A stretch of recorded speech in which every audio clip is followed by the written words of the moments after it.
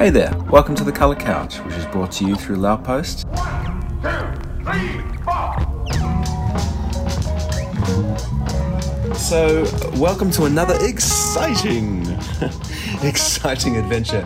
Another exciting podcast, the Colour Couch. I am your host, Vincent Taylor.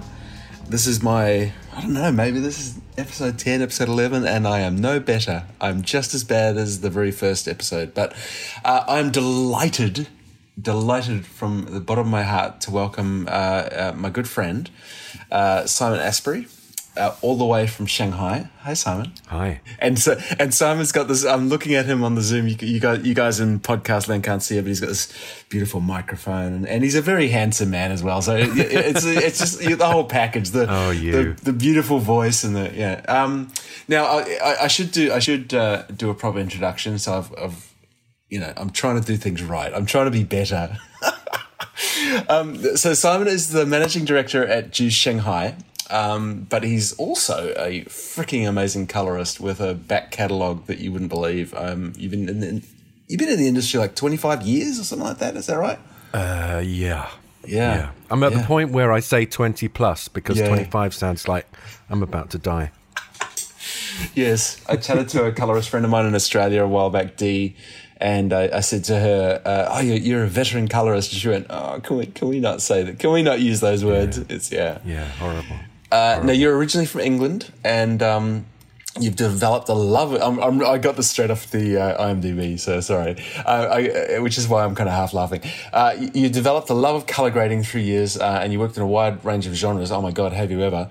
From Oscar-winning films to iconic ad campaigns and pop promos and all the rest of it. And I was trying to work out where the heck do I start? And how do you get into color grading? And I still want to do that because you've got a really interesting story. But sure, I'm going to do what they do in some films where you get the ending at the beginning. And I want to go straight into the film grading awards.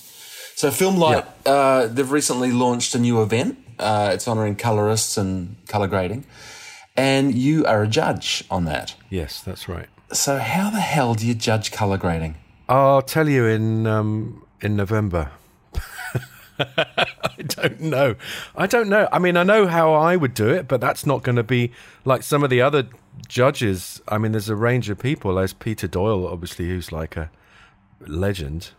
So he's another one of the judges. So how he judges is going to be quite different from the way that I will, I think. Are there any parameters of what you what you're looking for, or we haven't actually been told yet? But I think since it's also the first one, I think it's going to be a case of finding our way, and maybe we're going to maybe it's going to be different every time they do it. I'm not sure, but there are 4 categories. There's theatrical feature, TV series, episodic, commercial music video, and then the last one is kind of the only exclusive one for film light or for basslight users, which is the innovative use of basslight.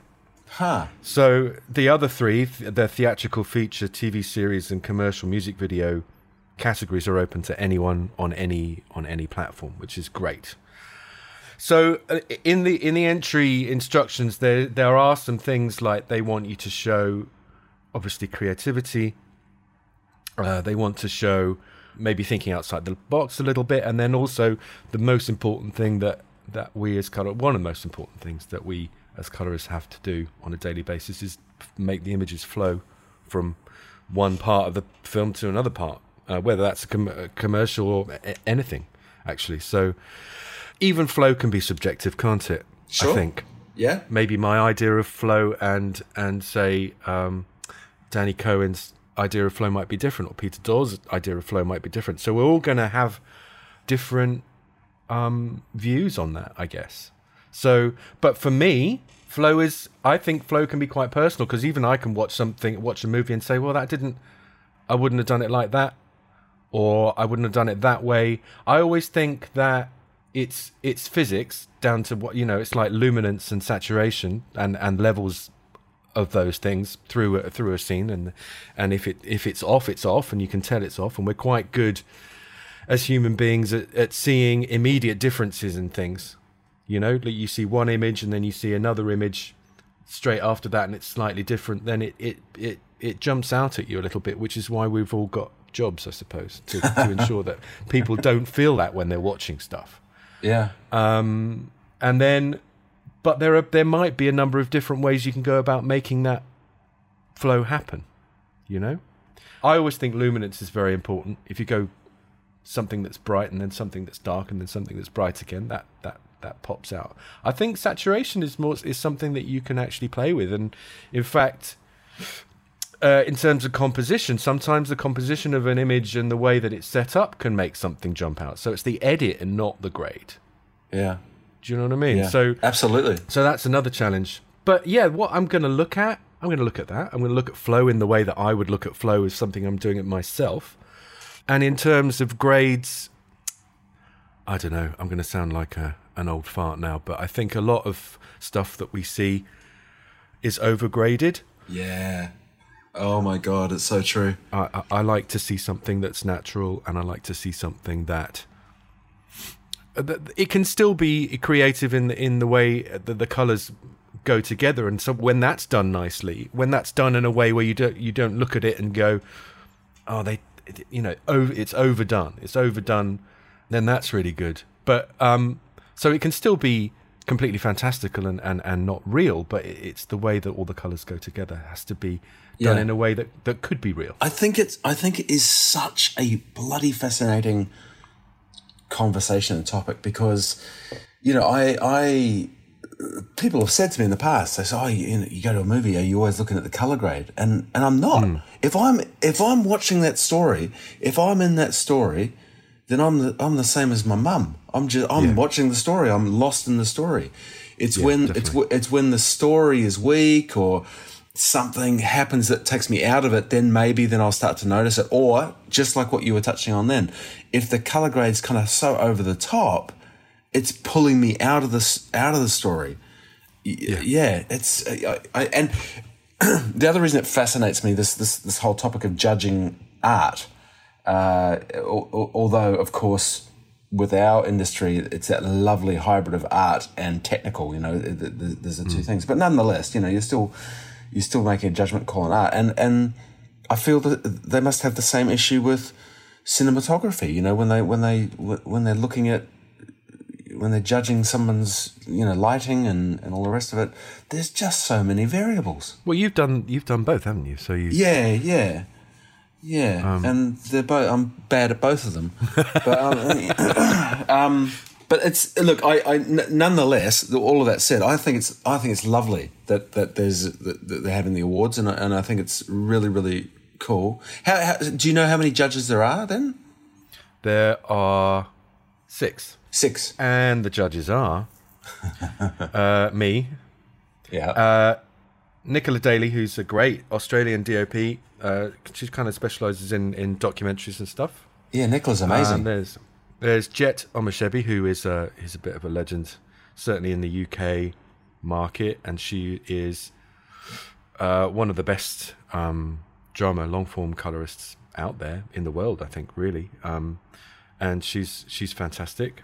And then there's a lady called Beatrice Pinedo, who I don't know, but she's works in distribution side of things, and that's good because you've got almost somebody from the client side rather than operational. Yeah, interesting. There's Danny Cohen, who's been nominated for BAFTAs and Oscars, and I worked with him many years ago on a TV drama that I actually can't remember the name of now.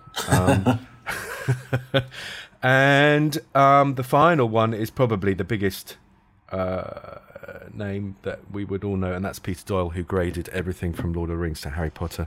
Yeah. He's a really interesting character. I've never met him, but I've heard so many stories.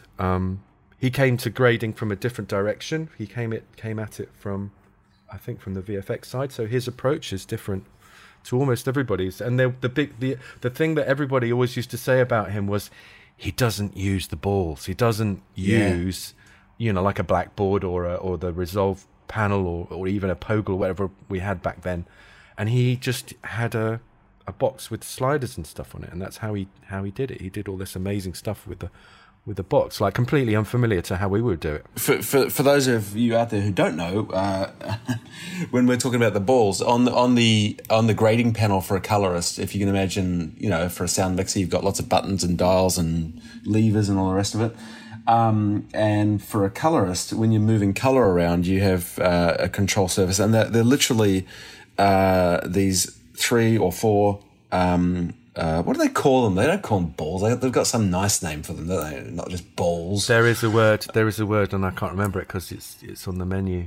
You know what? It doesn't matter. You can change sensitivity. I call them balls anyway. But with that, the fantastic thing about that is you start to move color around in the image, and you're not looking at the machinery. You're not looking at those buttons because you've got a real tactile sense of what you're pushing around. Those in the industry, I know you guys already know that, but I did get a piece of advice from Matthew, who's editing this for me, to say, you know what, now and then, just bring the rest of us into it as well. So I'm going, all right, I'll try it. There's always, and then there's jokes like sitting in the dark fiddling with your balls, which which it's still still kind of funny. It is still funny. And then I'm not going to harp on about the awards forever, but I am really interested in them. But what's the story? Does someone offer up one project they've worked on, and then do they also offer up the raw ungraded, or how does it? It's one entry per category, and it's just the video, which is great. I hate this. Again, sorry, going down the colorist rabbit hole, but the whole before and after. Log to graded image, it's disingenuous, I think, because log isn't what was shot. Log is, a facsimile of what was shot. It's not. You could do Rec 709 to a graded image, and that's probably a good way to show what the colorist did. But log, I know we all do it. We all do it in front of the clients because it's like a wow moment. When you go from log to ground, they go, "Oh, you just did that! Oh, that's amazing! You're a magician!" Yeah, well, it's called contrast. But there's no before and afters in this award category, which I like, and I think that's a good thing.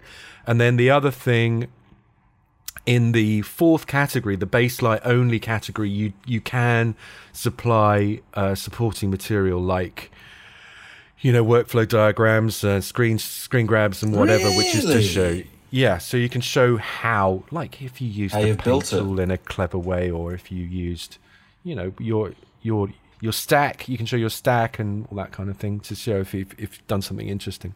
Wow. Yeah. Now, as far as I know, and of course I do know because I do this podcast, there's never been a fight on our podcast, and this is going to be the first one. I don't look. I feel the same about, whenever I see people do the before and after, and I go, well, really? I don't really care what the log looked like, and I just, But at the same time, because, you're talking about flow and judging for continuity, and, it'd be really, there would be an argument for saying, oh my God, you got that from that? Those inconsistent shots, and you made them match, and, Yeah. No, that's fair. I think that's definitely a fair point. That's not a fight. That's not a fight. Sorry. No, I strongly disagree. Oh, thank you. I strongly disagree. But I think now this is another point about entries into awards. Unfortunately, the kinds of projects which was such a challenge like that, you're bringing something that is not great up to being passable. Would you enter that into an award? Yeah, that's a good point. That's a good point. And I know for many of us, I've worked on many different things, and I've worked on some really, I think I can safely say this, really terrible projects, and then some really amazing ones. And the really terrible ones you're never going to put into an award because everyone's going to say, well, it doesn't look as good as something that was shot fantastically. No, you nailed it. That is so true. You're right. It's even though that is a skill that we use all the time to try and rescue stuff. It's not, at the end of the day, that's not what the awards is about. All right, you win. I could continue to say there was a BBC 3 program about disobedient dogs that was all shot on DV cam and Z1s back in the back in the early 2000s, and I would regularly do 1,600 shots in a day on this terrible thing, and I felt so proud of myself at the end of each day. I mean, my fingers were aching and my brain was like starting to come out of my ears. Oh my gosh. But I felt incredibly proud of myself, but then there was this kind of small pang of sadness that I can never say, hey guys, look at this is amazing what I just did, because everyone's going to go, well, yeah, it's a program about dogs, naughty dogs, and it doesn't look that great because it's all been shot on Z1 and TV cam, but you took it from somewhere that was borderline unacceptable to something that someone could watch and enjoy because the stuff all matched and the colors were kind of okay, and your eye was directed to the places where it was supposed to be directed to. So, but that's never going to win an award. Well, you know what? I just like this is the first award. This is the first awards this year. I think I'm going to film like a letter and say, you need another category. You need a turd polishing category. You know, I was trying to canvass two of my old assistants the other day, talking to them, and then they both asked the same question. They say, "Is there a turd polishing category?" Oh, damn it! I thought I was being original. But that means there's a groundswell of opinion. I mean, they might put one in next time. You never know. Yeah, maybe. Well, I think it's and when do these kick off? When are they happening? So entries close September the 15th, and then it's announced kind of mid to late October. But everyone needs to get their entries in before September the 15th. Gosh, it's a quick turnaround, though. Yeah, mate. it is. I'm gonna be. You're gonna be slammed. Busy. Yeah, I'm gonna be slammed. Well, I mean, if we need a lot of people to enter, of course, because otherwise, an awards which doesn't have enough entries isn't a true reflection of what's going on in the industry. So we need a lot of people to enter. Hopefully, they will. Well, moving on. Like I said, I started the podcast with the end. And I want to back up a little bit. You've got such an incredible career. Where did you start? Where the heck did you start? Okay, well, the microphone says I have an interest in music. I've got a degree in music. So I graduated in 1991, and I wanted to work in the music industry.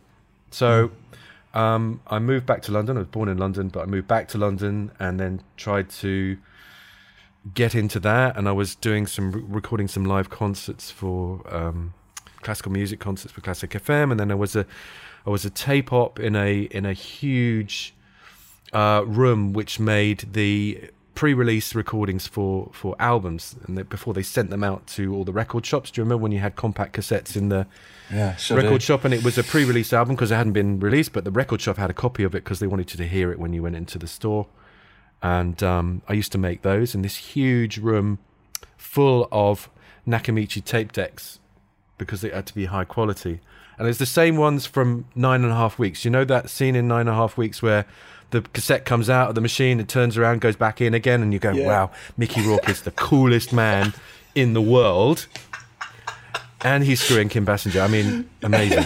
So I had a room full of those, and I felt like Mickey Rourke, but 70 times better because there were 70 of them. Yeah. And they were all coordinated, and they all come out at the same time. And whenever clients would come and look around, they would always come into this room, and then you'd press the button to make all the cassettes come out and turn around and go back in again. It was amazingly cool, especially for a geeky person like me. So I did that for a bit, and it was the early 90s, early to mid 90s, and it was not a great time in the record industry. It was kind of the last days of Rome. Oh wow! And there were a lot of really, I don't know, there weren't a lot of very not nice people in the industry, and I got a bit fed up. And then a friend of mine said to me, there's this guy at Twickenham Film Studios, he's looking for someone who knows about non-linear sound editing, which I did. And he said he's looking for someone to help him out. So when I met this guy, and then I started working for him, syncing up audio with picture in the days of film.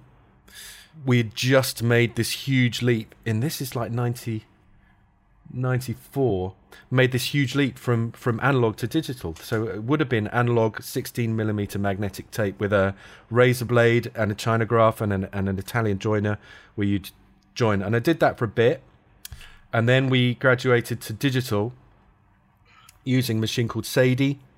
And you'd do the same thing, but it was digital. So you'd have the rushes on a Betacam tape, and you'd roll up to the closing of the clapperboard, and then you'd find on the audio waveform, you'd find the clap, you'd put the two together, and then you'd go on to the next take. Wow. The next take, and next take. And in this building, so I did that for a bit, but as soon as I went in for my first day, I saw this amazing machine. And they had two of them. And I was like, what on earth is that thing? And they said, oh, it's a telecine. And I said, what's a telecine? And they said, it's like a scanner. It's basically a scanner. It scans in real time. You put the film on it, you lace it up through the gate, you press go, and then pictures come out the other end.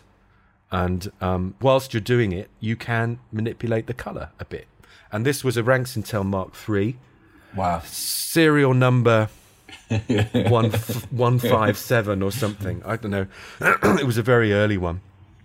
And it had joysticks.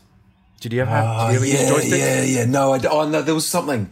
There was something to the right that, I can't even remember what it was. I used a Poggle when I first started. Right. Yeah. Okay, so this is pre-Poggle. So it had 3 joysticks. Lift, gamma, gain. Right, and the joystick was the way that you change the color, and then on the top of the joystick there was a little turny thing, which was the level. So contrast, you twisted the two little, and there was no means of saving a grade. There was no means of any kind of memory, and there was nothing automated about it at all. Later on, we had something called, I think it was called Topsy, which was a very rudimentary way of memorizing what you'd done. But Topsy. Basically, what a great name! I think it was called Topsy. Oh, let's just say it was, because that's a great name. It was called Topsy. I think it was called Topsy. And and again, this was a very basic setup because we were doing print rushes. Print was still being used every day, still being developed every day in the lab. The DOP and the director would go to the theatre at the studio, and they would look at all of the rushes that they'd shot the previous day, probably normally about 20 minutes to half an hour's worth of rushes, something like that. Then they would select their takes, then they would check it with the lab, maybe do a little bit of a one light grade with the lab guy in a photochemical way. And then they would send it to us, and we would then telecine that and put it onto a beta or a 3/4 inch tape. Yeah. And then that would be then loaded into a very early edition of Lightworks or Avid. And that's what we did. That's what I did every day. So I started off by lacing up the film, rewinding the film, cleaning the film, doing all of that stuff, learning how to handle film, which is not something that hardly anybody knows how to do now. And it sounds silly, but film can misbehave. It needs to be treated with respect, and it's quite. Did you have a film spool fall out the middle of a reel? Oh God, yes. Wound tightly. Oh my God, yes. Yeah. So stuff like that. And splices breaking on the machine, and I mean, there's been so many horror stories. I mean, I know people love film, and I love it. I love the way that it is and the quality of it. But there are a lot of like sphincter tightening moments of horror. The one that always come. I've got two really good ones. Tell me. One was it was a biblical epic, Samson and Delilah. Delilah was Liz Hurley back when she was like this hugely popular film star, and she was Delilah, and Samson, I can't remember, was some meathead kind of guy. Anyway, they were shooting it in Morocco. and there was a battle scene. I think it's the bit where Samson kills all the Philistines with the jawbone of a donkey. And as you do. And there were like, I don't know, 5,000 extras or something. It was big. It was a big budget production. So they shot all this stuff in Morocco. I think it was 3 cameras, which again in those days was a lot of cameras to use because cameras and film are very expensive. So they sent it all back to the lab, and I was ready and waiting to do the rushes the next morning. And I got a call from the lab guy, and he said, "Yeah, there's been a bit of a mistake." And I said, "Oh, what happened?" And what happens is when they do huge amounts of film at the lab, they will make a very big reel of film, like maybe like 10,000. No, yeah, maybe 10,000 feet, which Wow. is, if you can imagine, the size of the ones that they have in the cinema. So it's as big as a bicycle wheel, bigger than a bicycle wheel.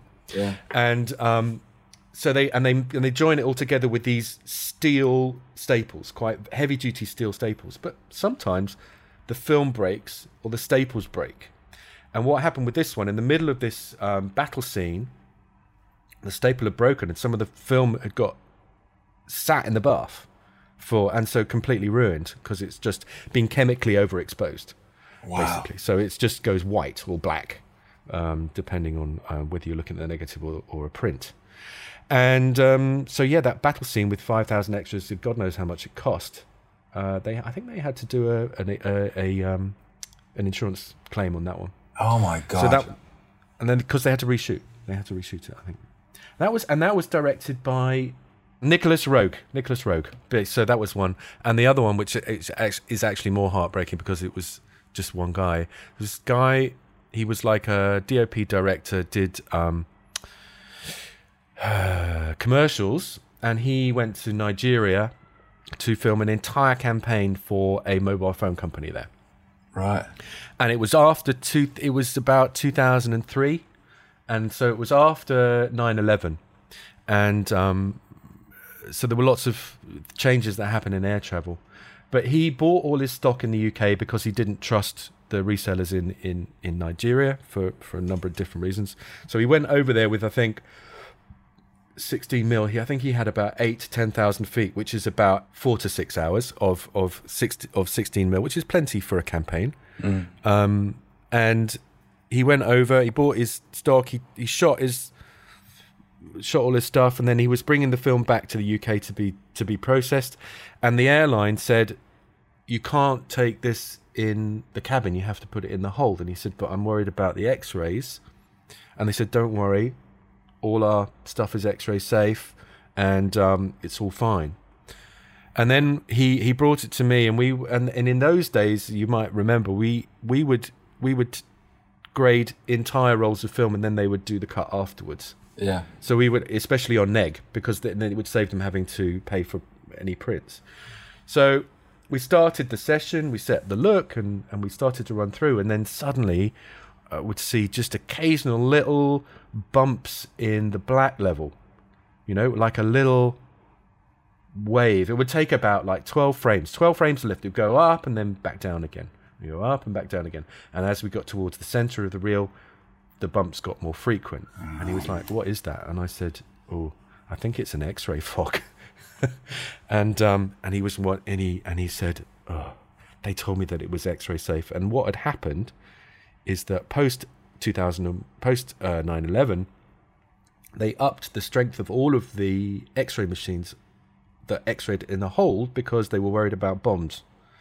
And if they spotted something that they couldn't decide what it was, they would zap it again with a higher strength, and it would get increasingly high. So obviously on his trip, I don't know, maybe it was his film, I don't know, but they zapped this hold several times with a very strong level of X-ray, enough to expose the film. Oh gosh. So yeah, and that was a £200,000 campaign, which it doesn't sound very much money these days, but It was I a don't lot know. of money then. That's pretty. It was a lot of money then, Yeah. and this poor guy was like in bits because the whole thing was ruined. I mean, what? That was it. There's nothing that he could do. He couldn't do anything. It was a write-off, and I think again they had to get insurance. That's why insurance was such a huge thing back then, because so many things could go wrong with film.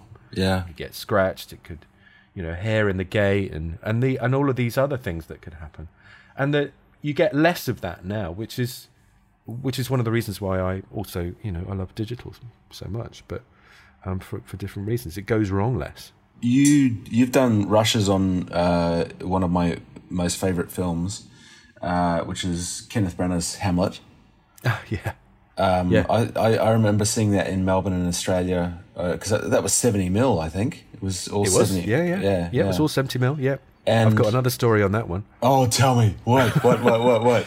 So, well, I mean, there are a number of... It was an amazing thing to watch the rushes because it was a completely unabridged version of Hamlet. And normally when you see it in the theatre, there are bits that are cut out for timing and whatever. That's right. But every line of the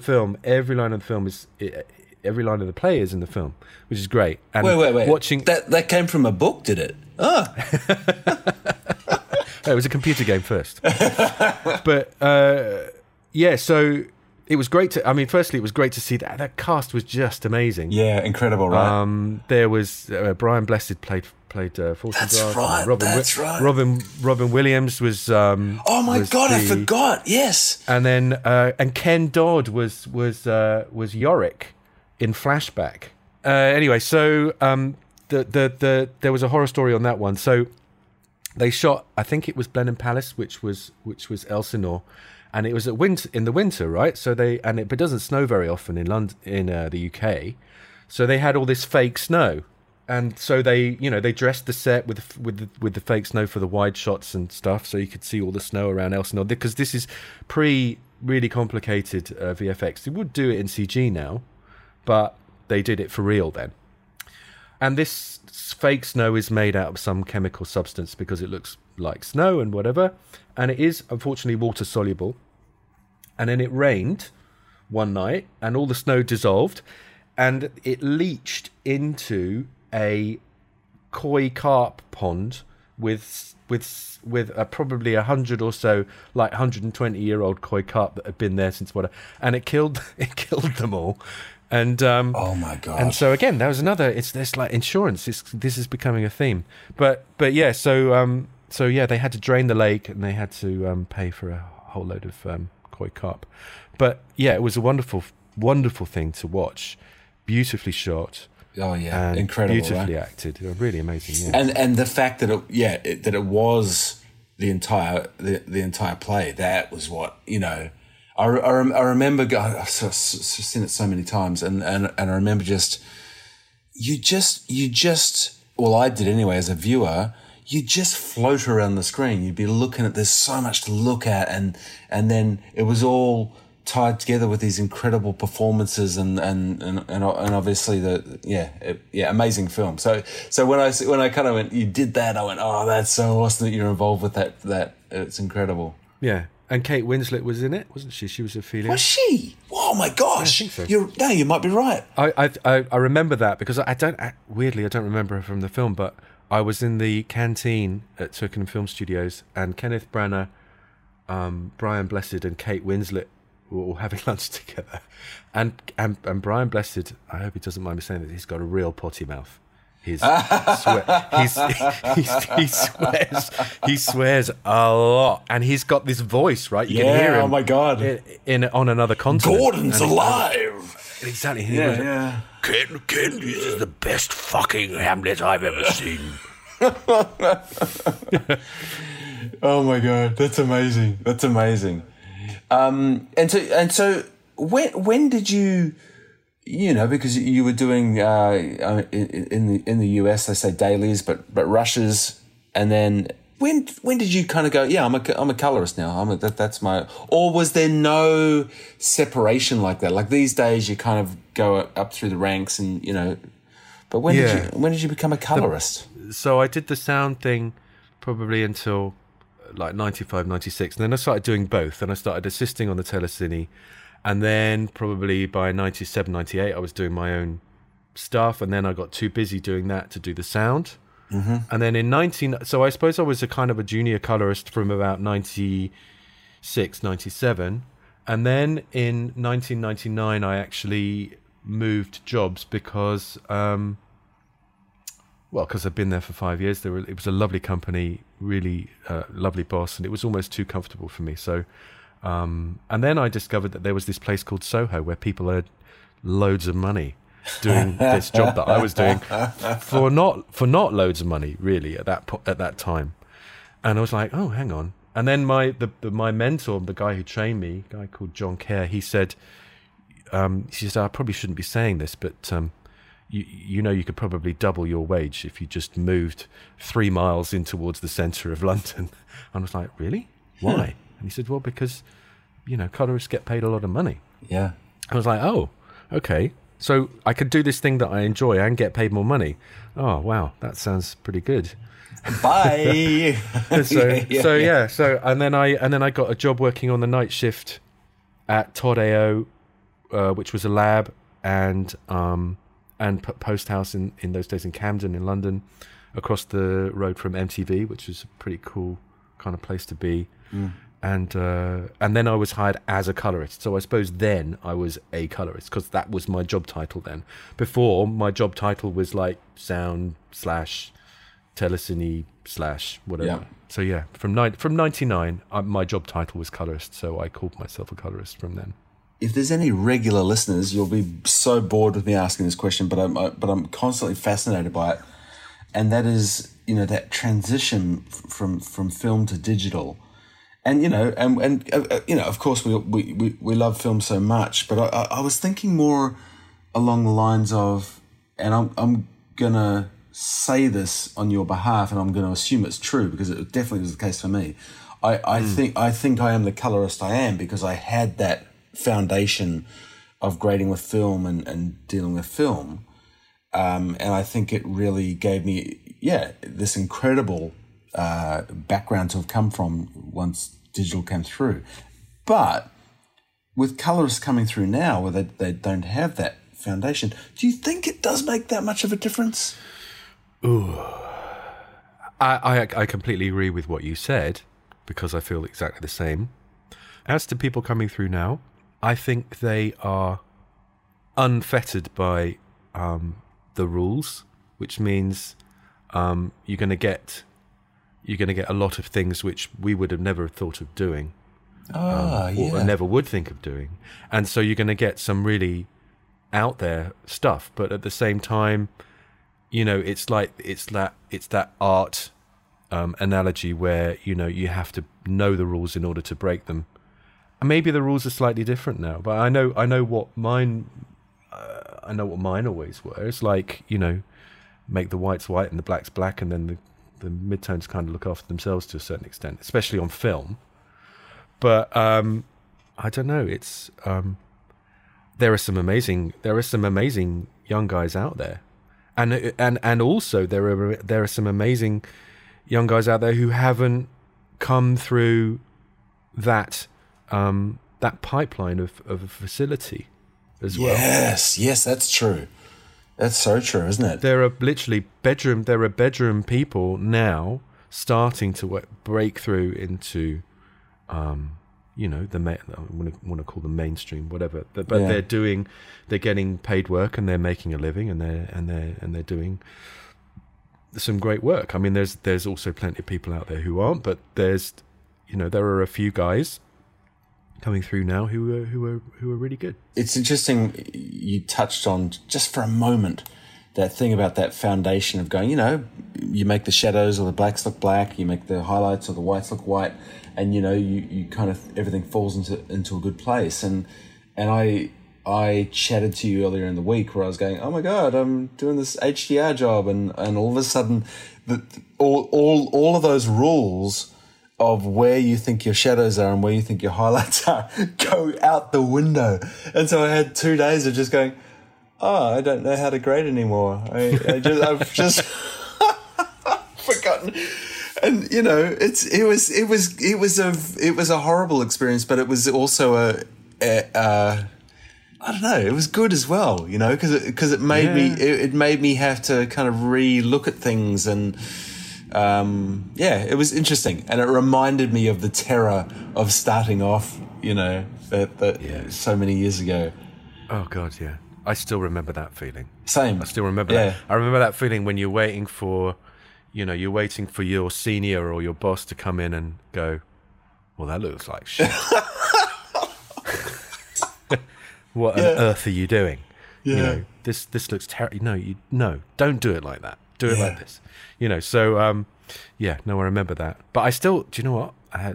Not afraid to admit, I still haven't done an HDR project, but that's because commercials aren't requiring it as yet. They will eventually.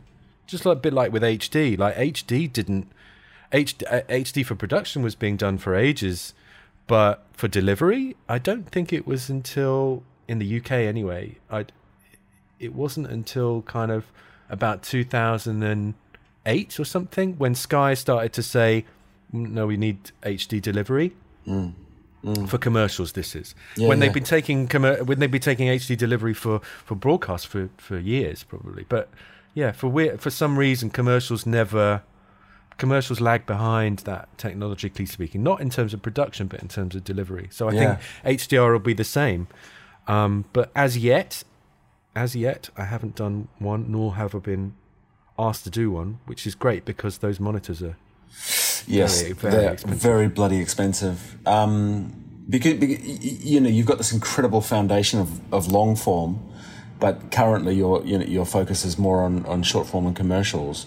I wanted to ask you about your approach to commercials. And look, I know every job's different, and every, you know, but is there, you know, all the timelines rock up? Is there a little bit of a kind of a procedure that you go, all right, these are the first things you do when you start to look at a campaign? And let's just say it's a single timeline. Say you've got a 60-second timeline for a commercial. It's a horrible question, but where do you start? Okay, well, you watch it, and then hopefully there's a few questions like you can ask the client. I am now in the habit of saying to people, what do you want it to say? What are you trying to communicate with this? I try not to ask people how they want it to look, because then they will supply a reference from a different project with a different camera, with a different this, with a different that, with a different everything, and they will say, make it look like this, and you go, well, that's really unless you recreate this with all the same elements, there's no way it's ever going to look like this. I always tell people I can copy the colors, but I can't copy the way the light's falling on somebody, or I can't copy this, or I can't. So I now ask people what they want it to say, how they want people to feel when they're watching it, and then from that you extrapolate a look, and then you maybe give them 2-3 options, and then in China, then you go grade it. You send out a viewing copy, you wait for 6 hours, and then you change it. I know that well. Yes. I remember you telling me, but when I first started, I said, "Is this normal?" When I first started in China, because you'd been here already, and I was like saying, you know, what can I expect? And you just said, "Bring a book to work."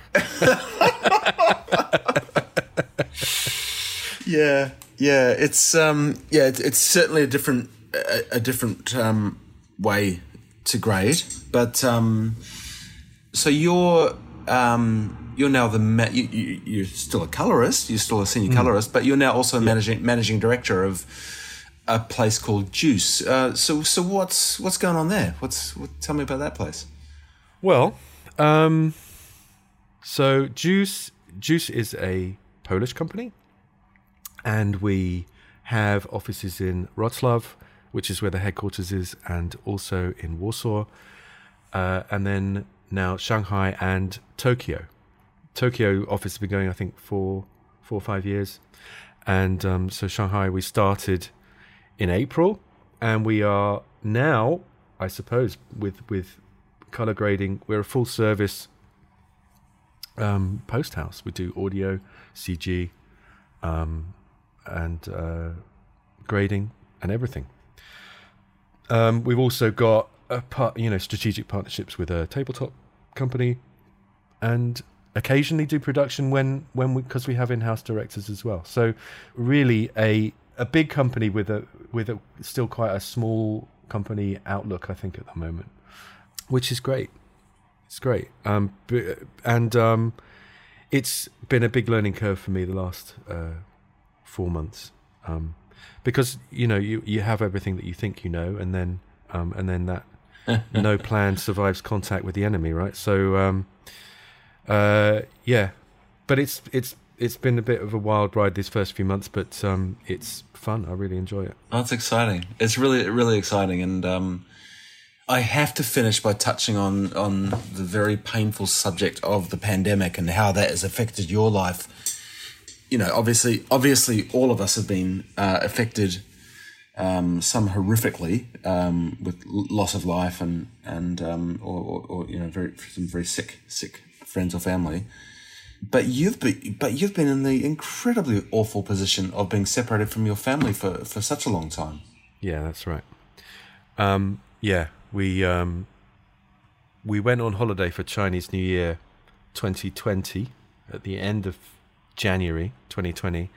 So things were kicking off in China at that time, and everyone was very nervous and a bit panicky, to be honest.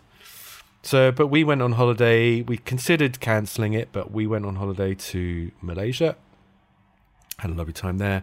And then at the end of the holiday, it really properly started to kick off in China, like in Shanghai. Wuhan was in total lockdown, and then there were cases popping up all over the country. And there was a policy at that time, and there still is a policy, and this is a Chinese thing, it's a cultural thing. It's not Chinese. People don't view it as cruel, but a lot of other people would. But it's just cultural differences. But what happens is, if your child tests positive for COVID, or if they get a fever, they are taken away to a fever hospital to which you can't go. You're not allowed to visit. You're not allowed to go there, and they could be there for 2 weeks or longer. And we felt that at the time, my 10-year-old and 7-year-old daughters would be so traumatized by this. Neither of them speak fluent Chinese, and neither do we. So we felt that was too much of a horror story to contemplate. So we decided at that time to send the family back from Malaysia to England, and then I was going to go back because I had to work. And then that we thought maybe a couple of months. Yeah. And then that's now 19 months that we've been separated. Yeah. So it's not Simon, good. that's not good. It's not good. Yeah, it's not good at all. But I'm gonna go. I think I'm gonna travel back to the UK in November, and it's getting back to China that's the problem at the moment. But yeah, no, it's been incredibly tough. And in the middle of it, I started a new job, and so did my wife, and it's like everything's very.